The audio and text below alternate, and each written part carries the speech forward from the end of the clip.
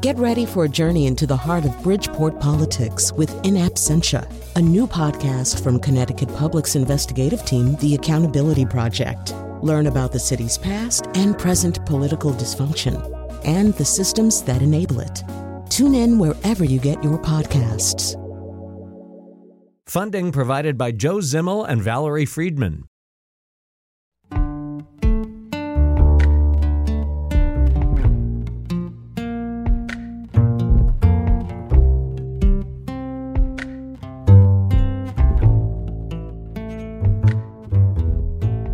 This is Where We Live on Connecticut Public Radio. I'm Lucy Nalpathanchel. Joining us now on Zoom is Randall Horton, professor of English at University of New Haven. His new book is called Dead Weight, a memoir in essays. It reveals the lifelong effects of one man's incarceration on his psyche, his memories, and his daily experience living in American society. Dead Weight chronicles the improbable turnaround of a former drug smuggler who, after being sentenced to 8 years in state prison, returned to society to earn a PhD in creative writing. And he became the only tenured professor in the U.S. with 7 felony convictions. Randall, welcome to our show. Thank you for having me. I appreciate it very much. Thank you. Randall, in your book, you pose this question: how does a person negotiate the dead weight that attaches itself to the body after being discharged from prison? Your essays focus on that question and also reflect back on your life before and after incarceration. Before we get into all that, can you tell us a little bit about your life growing up in Birmingham and what it was like growing up there? You started your life as a premature infant. In one of your essays, you detail that for our readers. Yes, I do. That sort of begins the book, having this conversation with Ralph Ellison's Invisible Man on 155th and Riverside. Just for context, the first chapter is called The Protagonist in Somebody Else's Melodrama. And what that means is that I'm looking at, thinking about the novel of Ralph Ellison's Invisible Man, the protagonist, and the ways in which he became an unsuspecting character in somebody else's melodrama. In other words, you try to live your life one way, but then you understand that there's these other things that are sort of happening beyond your control, and you don't necessarily understand them until you get older, you get wiser. And so I grew up I was born in Birmingham, and from the beginning, I like to think that I was confronted with a lot of things that are happening in this country in terms of race and race relation. This whole thing.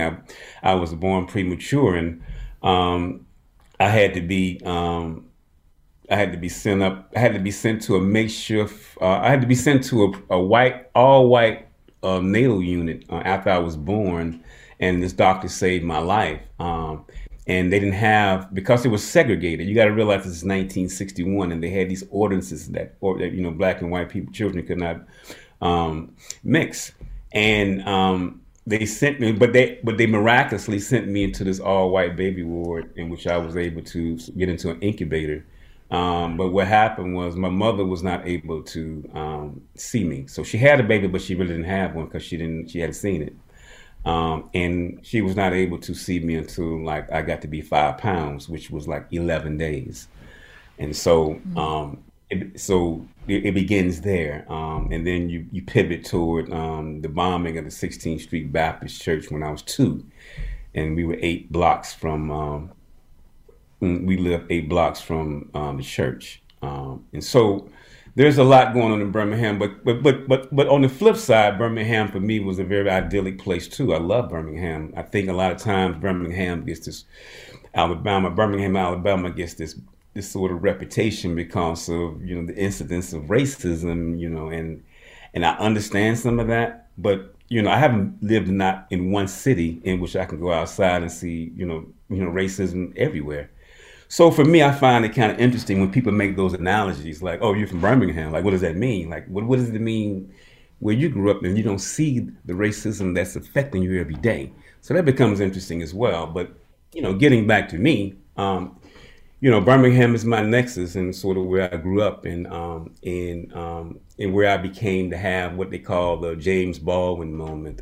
I call it a James Baldwin moment, when you realize that race is a factor in this world and that there's no way that you can turn your eye to it if you have a moral compass.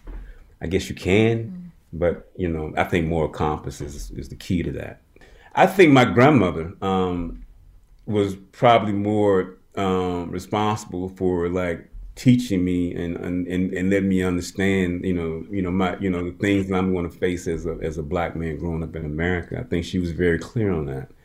I spent a lot of time with her growing up because both my parents were working; they were teachers. And I didn't have a babysitter. My grandmother was my babysitter. And so she began to take charge of my life in a lot of ways. And she guided me in a lot of ways. And I often wondered why she was being hard on me. But I think I knew she understood what I was going to have to face in this world. So not saying my parents weren't there. They provided a great blueprint. I mean, in terms of both of my parents were teachers. My father was a teacher. He taught high school. My mother taught elementary school. So I come from a family of educators. One of my uncles was a principal, and so there's my grandmother's uncle. He was a principal, and so there is that, and so so I look at it as a community job too, a community effort, because I think as much as my parents gave me, other people gave me the same thing, and because you talk fondly about your mother as well. I enjoyed reading the essay where you took her to D.C. for the inauguration of President Obama. What was that like for you to have your mother there? Well, let me back up. She took me, actually. Well, my mother, at that time, she was the president of the Alabama Education Association, and she was an NEA delegate. So she had been coming to D.C. for years through the National Education Association. And every presidential cycle, they would get these tickets to come to the presidential election. I don't think she went to one to this one. And I guess the beauty of it was that I wasn't incarcerated, and I was getting my PhD, and I think she knew that I was on my way to trying to do something positive with my life, and she invited me to Washington D.C. for Barack Obama's inauguration, and we got a chance to hang out in D.C. And we went to the inauguration, the reflecting pool, and it was just like an amazing experience. And to experience that with the woman who had, probably been one of the most toughest on me as well. Like she wasn't the traditional mother, like who would just like, she could be kind of tough, but it was a good tough, and that she understood too that what I was falling into. I needed that toughness, and so I never, I understood it, but it meant a lot to be in that moment with my mom, and that's what I'm saying. I didn't really realize until much later, after we had gone through this thing, that it wasn't really about Obama and his election and all of that. As much as I was excited to be there, and go to the States dinner, and you got a chance to see Obama and Michelle dancing and be, part of like history. But it wasn't really about that. It was about me and my mother reconciling all of the things that we, had gone through all those years. And, coming to a place, where we were able to sort of share that love in a certain kind of way, and so for me, that's what it was, so.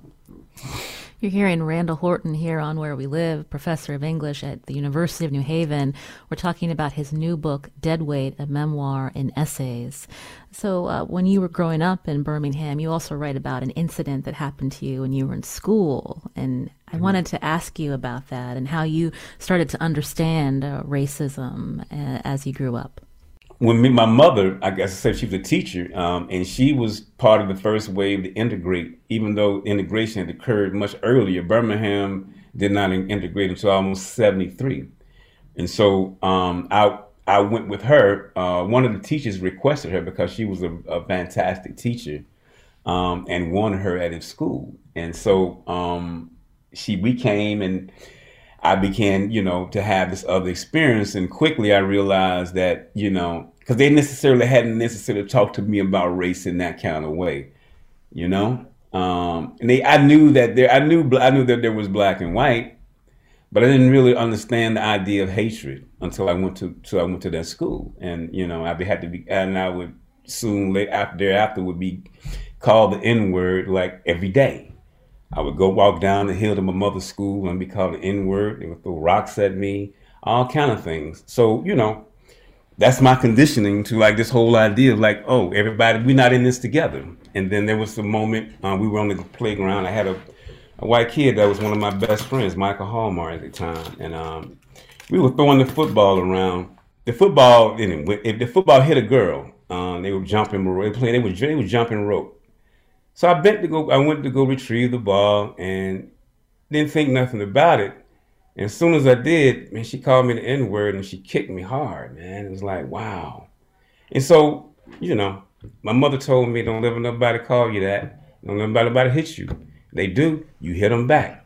So I hit her back, and it was like one of those things, man. And so it was just ugly, It was ugly. It was an ugly time, and it was an ugly situation. But I knew that I hadn't done anything wrong because my mother was one of those mothers and teachers who didn't believe in timeout. Well, she wasn't a timeout kind of mother. She was, she believed in discipline. And so I come from that generation where if your child acting up, she'll come into the classroom and put you in your place right there.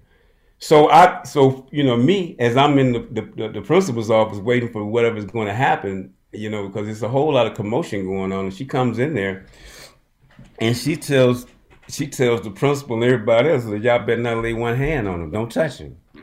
So I knew then that what I did, was larger than, right then, as a little 10-year-old kid, however I was at the time, because I was scared to death, about hitting a girl. I think that was the most important thing for me, that I'd done something that's the one thing that I'd been taught up until that point in my life that you never ever do. That's something that you don't do. And so for me, it becomes one of those things like how, like that's messed up. And so the whole thing, was really it was just an ugly situation. My dad had to come up to the school because he understood what was going on, and he understood how it could turn ugly in any minute. So he actually came up there, he talked to the teacher. So the only thing, the principal was a progressive guy. Some of the stuff I would come to know later, right? But the parents was not happy, trust me, and he had to keep the peace. So that's my introduction to race. And so, like, when the whole thing was over with, and by the time, when I went to school the next day, the teachers didn't want to talk about it. The students didn't say anything about it. And it's like we lived, so like everything, it's like something that didn't even exist. And so I told my mom and my dad, that first time I think I ever stood up to him, and I can remember clearly, I just told him I'm not going back to that school ever. So I got to find me somewhere else to go. So that's what they did. How did they react to that, Randall? Well, they understood. They found me somewhere else to go. They wasn't gonna have me go there and just continue to be traumatized. I was a kid. How could they wasn't gonna let that happen. They didn't punish me. They didn't say I was wrong or whatever. It's just one of the things that, I think, I don't know. I mean, we never talked about it to pass that, I don't think. I mean, except, at least in my mind, I don't remember it that way, so. But I know one thing, they never told me that I was wrong, and that they had never really listened to me when I wanted to have, my voice. And that was the first time that they did, and they listened, so. You write about that trauma. You say, true, you do become the thing to be hunted and treated like an animal. The trauma is difficult to remember and retell. The trauma of racism is what I'm referring to. Randall, can you talk more about how that impacted you as a 10-year-old and how you carried that with you? Well, I think it impacted me in the way that I felt a certain kind of way about society. And like when I left, I went to an all black school. You got to realize I grew up in an era in which there were 13 all black high schools. It's that I know of, that I counted, because we're coming out of segregation. You got to understand that. And so I think as a 10-year-old, I didn't know how to process. I couldn't process too much later. But for me, I think it did affect me in terms of how I wanted to interact with people, and what I thought. It would be years later till I could sort of get past that and go outside of that comfort zone of that which I understood. So I left there, went back to all black high school. I went to all black college, and even when I came back, I went to all black college and got my MFA. And then I was like, okay, well, I need to step outside of myself. Not saying that I didn't have other friends or anything like that, but the effect is real. From Connecticut Public Radio, this is Where We Live. I'm Lucy Nalpathanchel.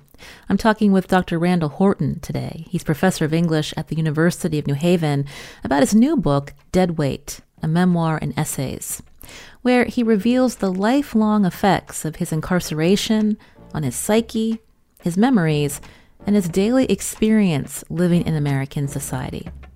We'll be back after a short break. You can join us too. Find us on Facebook and Twitter at Where We Live. This is Where We Live on Connecticut Public Radio. I'm Lucy Nalpathanchel. My guest today is Dr. Randall Horton, professor of English at University of New Haven. We're talking about his new book, Dead Weight, a memoir and essays. His book focuses on his story, serving time for 7 felony convictions, and the lifelong effects of his incarceration on his psyche, his memories, and his daily experience living in American society. So you ended up cycling in and out of this system. So can you talk more about this as you are an adult, describing to our listeners, what happened? I had some minor scrapes with the law before I actually went into the system. And the first time was in Fairfax County, Virginia, and I was arrested. I think it had to be I forget, it was 96, 7, about 97. And I ended up spending 18 months in jail. I got 3 years, 18 months suspended. And I had to serve time there in Arlington County as well. And so what happened was I was released, and I went back out. And I went back to jail again in Fairfax County again, but I had multiple charges at this time. So I had charges in Virginia and Maryland. So I spent another 16 months in Fairfax County. I went to Maryland and I bonded out, and I went back doing some of the same things I was doing. I skipped bond, and I was on the run for like a year. So I just didn't go to jail. I just didn't show up, and I ended up getting caught in Maryland. So I had I had that pending case, and I had the cases that were before me, and so and that's what ended up sending me to prison for a little time. So yeah, I mean, so I that's why I actually got into the jail addiction services unit in Montgomery County jail, because I was trying to save some. I knew I was going to do some time, because this was my, I had really got entangled into the system now, because I had all these pending charges in different counties and states and stuff like that. And I'm like, well, I can save some time off my sentence. But funny thing happened on the way to, in that program. It's not it's not a funny thing, but it is an interesting thing. I was, for lack of a better word, in that I began to take what we were doing in there serious. As in, I would be in the class. It was a group session in which there was a social worker would come in and lead these group meetings, and they were always centered around essays that we had to write. And these essays would, vary between the harm you had caused others, or things that you had done in your life, or it could be a million and one things. But the thing about it was, each one of them that I got was interesting, in that I would go back in my cell, and I would I began to write about these things. And as I began to write about them, I began to feel a certain kind of way about being able to express myself on the page. And I kind of like what that was, where that was going with me, because I felt as I was purging this stuff out that I was becoming a better human being. And it's kind of hard to say, but that's just actually what happened. And I would read these essays in front of all of these men in this circle, right? And who'd been in 1,000,001 places on the streets, and I would get their nod of approval and that I got it right, or that they appreciated me telling the story, those kind of stories that don't necessarily get to be told. And so I kind of took that to heart. And when I got my time and was getting ready to go upstate, the counselor called me to her office, and she asked me to make her one promise. And she said, "Promise me that you will never stop writing." And no one had ever demanded that of me. And so that's what I did. I didn't stop writing. I went from Montgomery County, Maryland, to Department of Corrections intake in Baltimore. And I was locked up for a whole week inside the cell. I couldn't get out. And I wrote every day. And I said, I'm going to start here. And I started there, and I went to Roxbury, and I kept writing. I worked on a short story, in which the protagonist was this little girl who was a poet. And I had no clue what a poet was at the time. But I just equated poetry as something that was smart and that was a necessity. And I put those two together with this young protagonist girl, that she was going through what she was going through with these projects. And she would say these poems, and and everybody was was looking at her for inspiration. But I didn't know what a poem was, and so I had to kind of work that out. That was the part. And so and it sort of led me to a mentor that I wrote, who became Ethelbert Miller, one of a poet from Washington D.C. who was at Howard University, and I consider a great mentor. Became one of the first writers that I corresponded with on the outside while I was at Roxbury.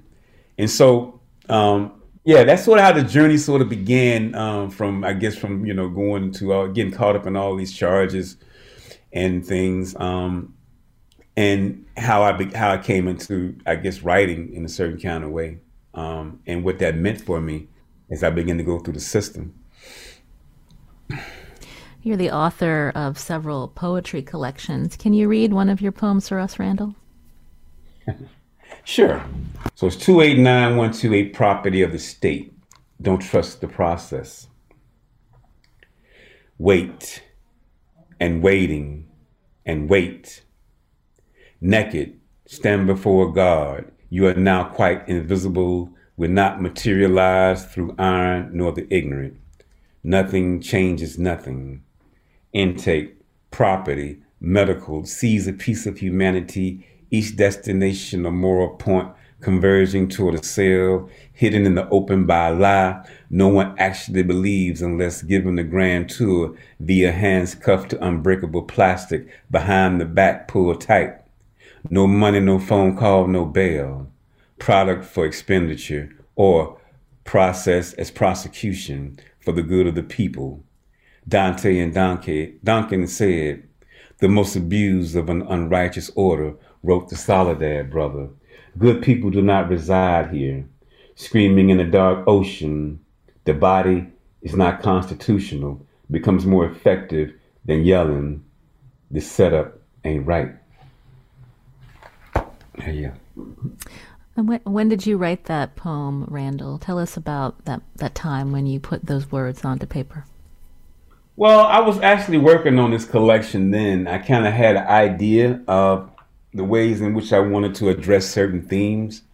This one came much later, and I began to think about an incident in which I got arrested, and sort of I wanted to walk, through that whole process of what it means to go through the process. To go through. They say don't trust the process. The process of the criminal justice system sometimes can be interesting, and just sort of give people a bird's eye view of what all that means to one person going through the system, That poem is in the collection 289128. That was your inmate number. When did you move beyond that identity? What was it like for you to transition to the outside, Randall? It was interesting, to say the least. I think it was difficult for a time because I had to reconcile, the person I was to the person I wanted to be, to where I was, you know what I mean, in the present. And that could be around, other people, other situations and things like that. And I think for a long time, or not for a long, for quite a few couple of years, I kind of was hesitant around people, and even acknowledging where I had been, because I was changing my life, but I still wasn't comfortable talking to myself. And I didn't trust people. I didn't trust everybody, and I didn't think everybody would understand what it is that I'd gone through, because I'm not a great miscarriage of justice. I am not someone who went to prison as a juvenile for a mistake that he made as a kid. The things I did were lifelong, and they were deliberate to a certain extent. And so I take full responsibilities for the actions, but my narrative is a different kind of narrative. So my narrative a lot of times is the one that you necessarily want to feel good about all the time. I'm not the feel good guy, but I do have a story to tell. I think at the end of it, it is a feel good story, but it is a lot to get through to get to that. I got to purge. I got to go through all of the stuff that I went through to get there. And so, so my whole narrative is just a different kind of story, and I had to come to accept that, and once I began to understand like other people, a good friend of mine, never forget, told me what cleared it up for me. We were in Washington D.C. He was cooking out one night, and we were sitting down. I've been out of prison for about maybe a couple of years now. I was in grad school trying to figure it out. And I was like, man, waste a whole lot of time. And he was like, man, just think about it. You got the rest. You got all this time to sort of do what you want to do with your life. A lot of people have already settled on what they want to be, what they're going to do, and like they just locked in. Now they're not going to do anything else. But you got the whole world. You can sort of be anything you want to be right now. You can do anything you want to do. You know what I mean? You're not bound. You're not bogged down by like a mortgage for 15 years or this or that or whatever. You can literally draw yourself a new life, and that's what I did. I took that to heart and never forgot that. Can you talk more about the obstacles, though, that you did face? The fact that you wanted to go back to get your education, and how a university that you respected denied you because of your past. Yeah, I went to Howard, and I dropped out as a senior, which obviously wasn't a good move on my part, but that just shows you how much I was caught up in the other life. I weighed the options, and it just didn't look good for me getting a degree. I was like, I'm going another route, and but at the same time, I grew up at Howard in terms of like I spent a lot of time that came of age there, and I really wanted to finish what I started there. So when I was finally released and came back to Washington, and I had applied, and I was getting ready to return as an old student returning, I got a letter from Howard denying me entry, and so I had to go to University of the District of Columbia, who welcomed me with open arms. And so shout out to UDC, I love y'all forever for doing that. And so even when I got my PhD, my first year at New Haven was just a 1-year assignment. And I got one on the job market, and I got a position as a distinguished scholar in residence at Central State University, which is a HBCU, right? And 2 weeks before I'm getting ready to leave, I get a registered letter from the provost renouncing my offer, my hire, rescinding the offer to my hire. So It can be interesting, and it's been interesting in terms of being rejected. I mean, other things I've been rejected for too, but those kind of things stand out because they were both HBCUs, and sometimes I'm left to question like the purpose of HBCUs if they understand that in terms of numbers, in terms of black men in incarceration, and here I was, this person, trying to really do the right thing at this point in my life. I didn't get a chance though. So it is what it is, and it was what it was, but it didn't stop me from, I think it only made me resolve in the fact that I had somebody that believed in me, and that's why I took that and I made the best of it in that way, At the same time, that sounds really frustrating that you had to go through that, Randall. And when we talk to other individuals who are formerly incarcerated, even though they have done their time and they have restarted their lives on the outside, they're constantly judged for the past. And I'm wondering if you can talk more about that from the perspective of your new book, Deadweight. I don't necessarily know if I'm judged for my past now. I think after 20 something years, I mean, in the public eye, I am what I am because I think I have a public platform in a lot of ways, and I do a lot of advocacy. So my plight is a little bit different now. So I own it. You know what I mean? So I refuse to give it the power. So I owned it. I claimed it. So I ran right toward it instead of like running against it. I think I remember I had a mentor, Hakeem Al-Abudi, who taught at Chicago State and was what you call one of the practitioners of the Black Arts Movement, the architects of that, as Don L. Lee. He changed his name to Hakeem Al-Abudi. But anyway, it was like, you run towards fear, to that which you don't understand or to which that you're most deeply afraid of, and you address it head on. So at some point I began to run towards like this whole thing. Like, I'm not going to let you shame me. I'm not going to be embarrassed about it. I'm going to tell you everything you need to know. And so I am going to control. I am going to be the controller of my own narrative. And that's what I decided to do. Be the controller of my own narrative and let people judge me for who I am. Because, a lot of times we have to, we as people, formerly incarcerated people, returning citizens, have to sort of like bleed our life on the page. But the other person doesn't have to do that. And they could be just as rotten as hell. You know what I mean? So I think no, they can be. And so I found it to be, I don't go for that anymore. That's what I'm saying. It took me a while. I wouldn't have felt that way coming right out of prison like that. I just wouldn't have. It took time to sort of have that kind of opinion and that sort of like resolve and understanding to understand like people are people, and so I'm not afraid to judge, lawyer. You can be whoever you want to be. You still got stuff. So. You said it took you time, though, to get to this place. And so when you talk about your time incarcerated, how do you do that with the students you have? Now you're a tenured professor at the University of New Haven. What are the questions they ask you? Oh, they ask me everything. We talk about it all the time. We talk about it all the time. I mean, because they're interested and they're curious, especially my criminal justice students, because I'm a composite of a professor that they couldn't believe existed. You know what I mean? And that's but for me, it's critical that they see me before they go out into the world and practice whatever field they're going to be in, criminal justice or policing. It just is. I think they get a different understanding of like, what people go through, and then sort of that idea of change is possible, and what does change look like? You know what I mean?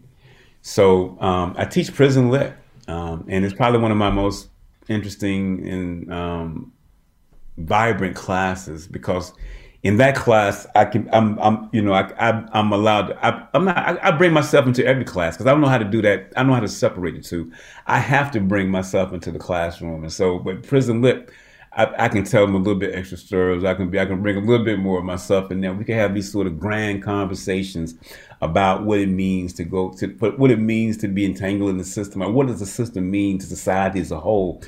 what about rehabilitation and restorative justice? So we can go through all these models. We can envision the world we want to see and talk about it in those ways. And I like that. But every class, whether it's English, composition, African American lit, intro to creative writing, I'm going to bring in my stuff at some point because this is what I do. I mean, I don't know how to teach without that. And they're going to know who I am.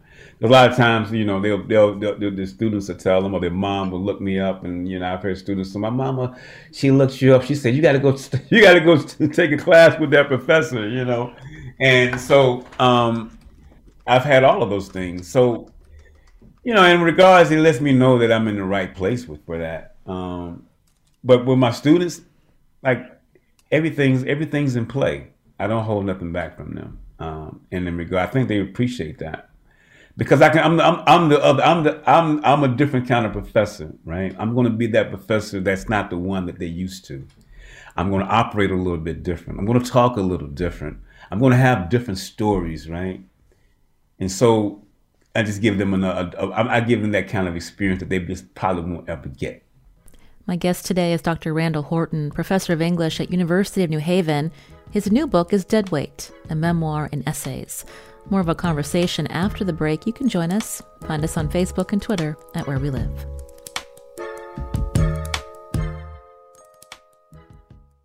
This is Where We Live on Connecticut Public Radio. I'm Lucy Nalpathanchel. My guest today is Dr. Randall Horton, professor of English at University of New Haven, talking about his life, the focus of his new book, Deadweight, a memoir in essays. The book focuses on the lifelong effects of his incarceration, on his psyche, his memories, and his daily experience living in American society.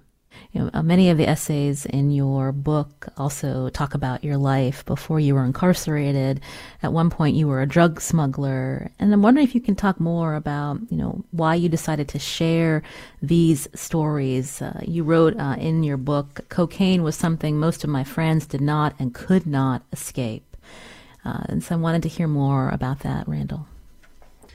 I didn't have a problem with it, but I think so for me, I'm a writer, right? And I think we sometimes, we get the two conflated. I'm not a prison poet. I'm not a prison writer. I am a writer. I write stories. I tell stories. I talk about things. I just happen to be able to tell this one pretty good. And so for me, like if you look at the trajectory of my work, I didn't even start writing about incarceration until my fourth or fifth book. Because I understood how the people like to put you in these boxes and stereotype you into one specific thing, which is why I try to resist that all the time, and when I'm addressing these things that affected my life and my life in some kind of way, I had to come to being comfortable telling those stories. And I had to tell them in the time that I wanted to tell them. See, for me, it wasn't about getting out of prison and like writing a book and talking about, I was in prison, I got a book. I wasn't trying to do that because I'm a writer. And after that book, what you just going to do? So, if you look at the trajectory of my work, I've really tried to, make a conscious decision to sort of like be very varied in what I do. So I don't get pinned into like this one thing that people continuously try to do.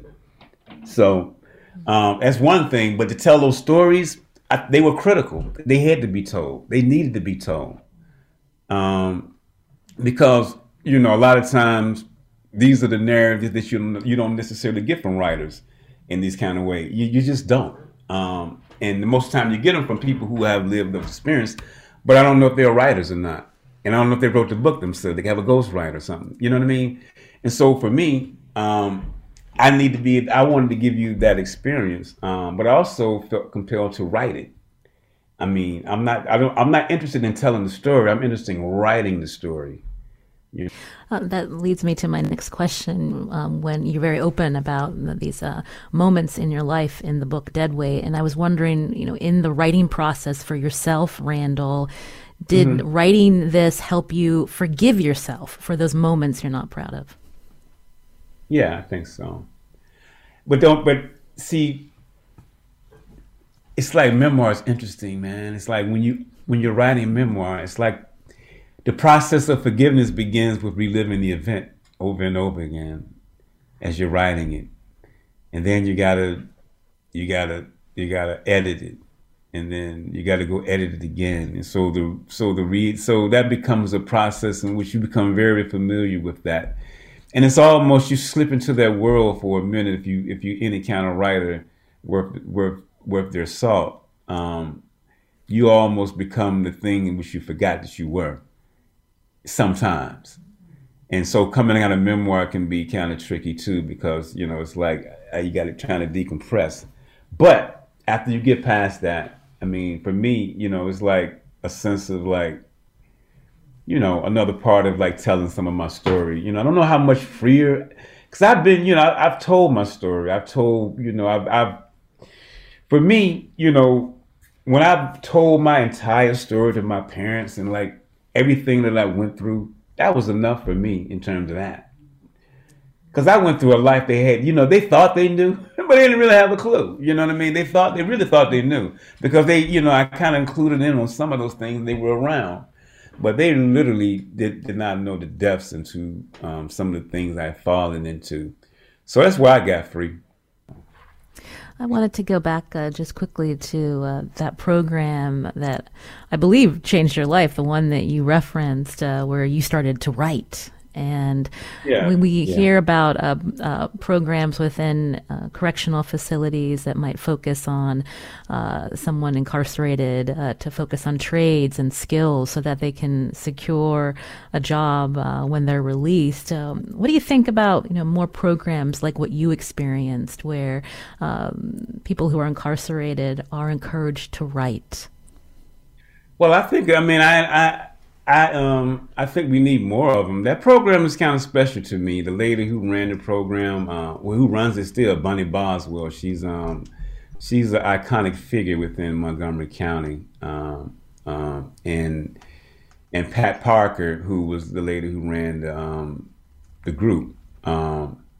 But they work. And I've seen them work firsthand in terms of that. And so for me, when I got the chance to go back inside and sort of share some of that in that way, was in my PhD program. I was able to go to a facility called Mount McGregor in Saratoga, state facility. They closed it down now, but I was invited by another poet friend to go up, to come there and do a reading. The people that were in Mount McGregor, they had a poetry reading like once a month, and they invited me as an outsider to come to read to them, and that was very special. I was in a chapel, and it was like probably 300 or 400 people there, man, and I read, and then we had conversations after, and it was just a beautiful thing. And so after then, I went to their workshops, and I became, just like, a fan of what was happening in that workshop. And so when I got my job in New Haven, I continued to come. It's not that far. I would come at least once a month to work with those guys. And they were doing graduate level, poetry stuff. I teach on the graduate level too, and what they were doing would make any MFA student. But the more important thing is this: is like when years later, when most of those guys had gotten out of their situation, I remained in contact with them. And one of the guys got married up in Long Island, and we were there, and the guys who had been in that workshop for years, right? And they were out. And I just looked around and I realized that all of them were doing these amazing things as non-writers. But they spent their time studying the word and studying language and studying literature and sort of, just sort of like really analyzing, maybe the world and themselves. It's something that's I don't even know if I can even explain it and put my hand on it, but I know I saw it. I know it's real. And it's like I'm looking at like 6 or 7 guys that's in the program, and all of them were doing like amazing things outside and making positive contributions. Running businesses with MBAs, nonprofit organizations doing amazing work. All kind of things just sort of like stem from what one can learn in a poetry workshop. I get that question a lot. I'm actually, I don't know if you know, I'm doing the recipient of a Creative Capital Award, where I'm going to put a recording studio and creative space in like 3 or 4 prisons around the country, and I'm in the process of talking to the officials on the inside now, and that's one of the questions I get, and it's about like what can one do with poetry, or what can one do with language, the arts, and because people want these sort of hard outcomes, like what can you get a job with and all, and I get it, but sometimes you got to work on the self too, and you have to start from the inside out. And I think I think writing and language and the arts does that. It did it for me, and I've seen it do it for other people, and so that's where I start with what I know, and I think so that's something that's something I definitely believe in, and I'm sort of like, even now as I begin to we can begin to work on these projects in like 4 prisons around the country. We that's what we have in mind, and to give these people an experience, to make them feel good about themselves, to have them doing things in which they sort of develop a better consciousness, and that's where it starts. Because you can't just switch on and just change your life if you haven't changed on the inside. It's like, it'd be like putting on new clothes and you didn't take a bath, right? So. Well, I look forward to hearing more about that project that you described. Randall Horton, again, was my guest, professor of English at University of New Haven. His new book is Deadweight, a memoir and essays. He's also author of several poetry collections and the memoir Hook. Randall, a pleasure to talk with you. Thank you so much for your time today. Oh, so nice talking with you all. I appreciate it so much. Thank you for inviting me. I really appreciate it. I'm Lucy Nalpathanchel. Today's show was produced by Tess Terrible. Special thanks to Eugene Amatruda. Check out our website, ctpublic.org/where we live, to read an excerpt from Randall Horton's new book. Thanks for listening.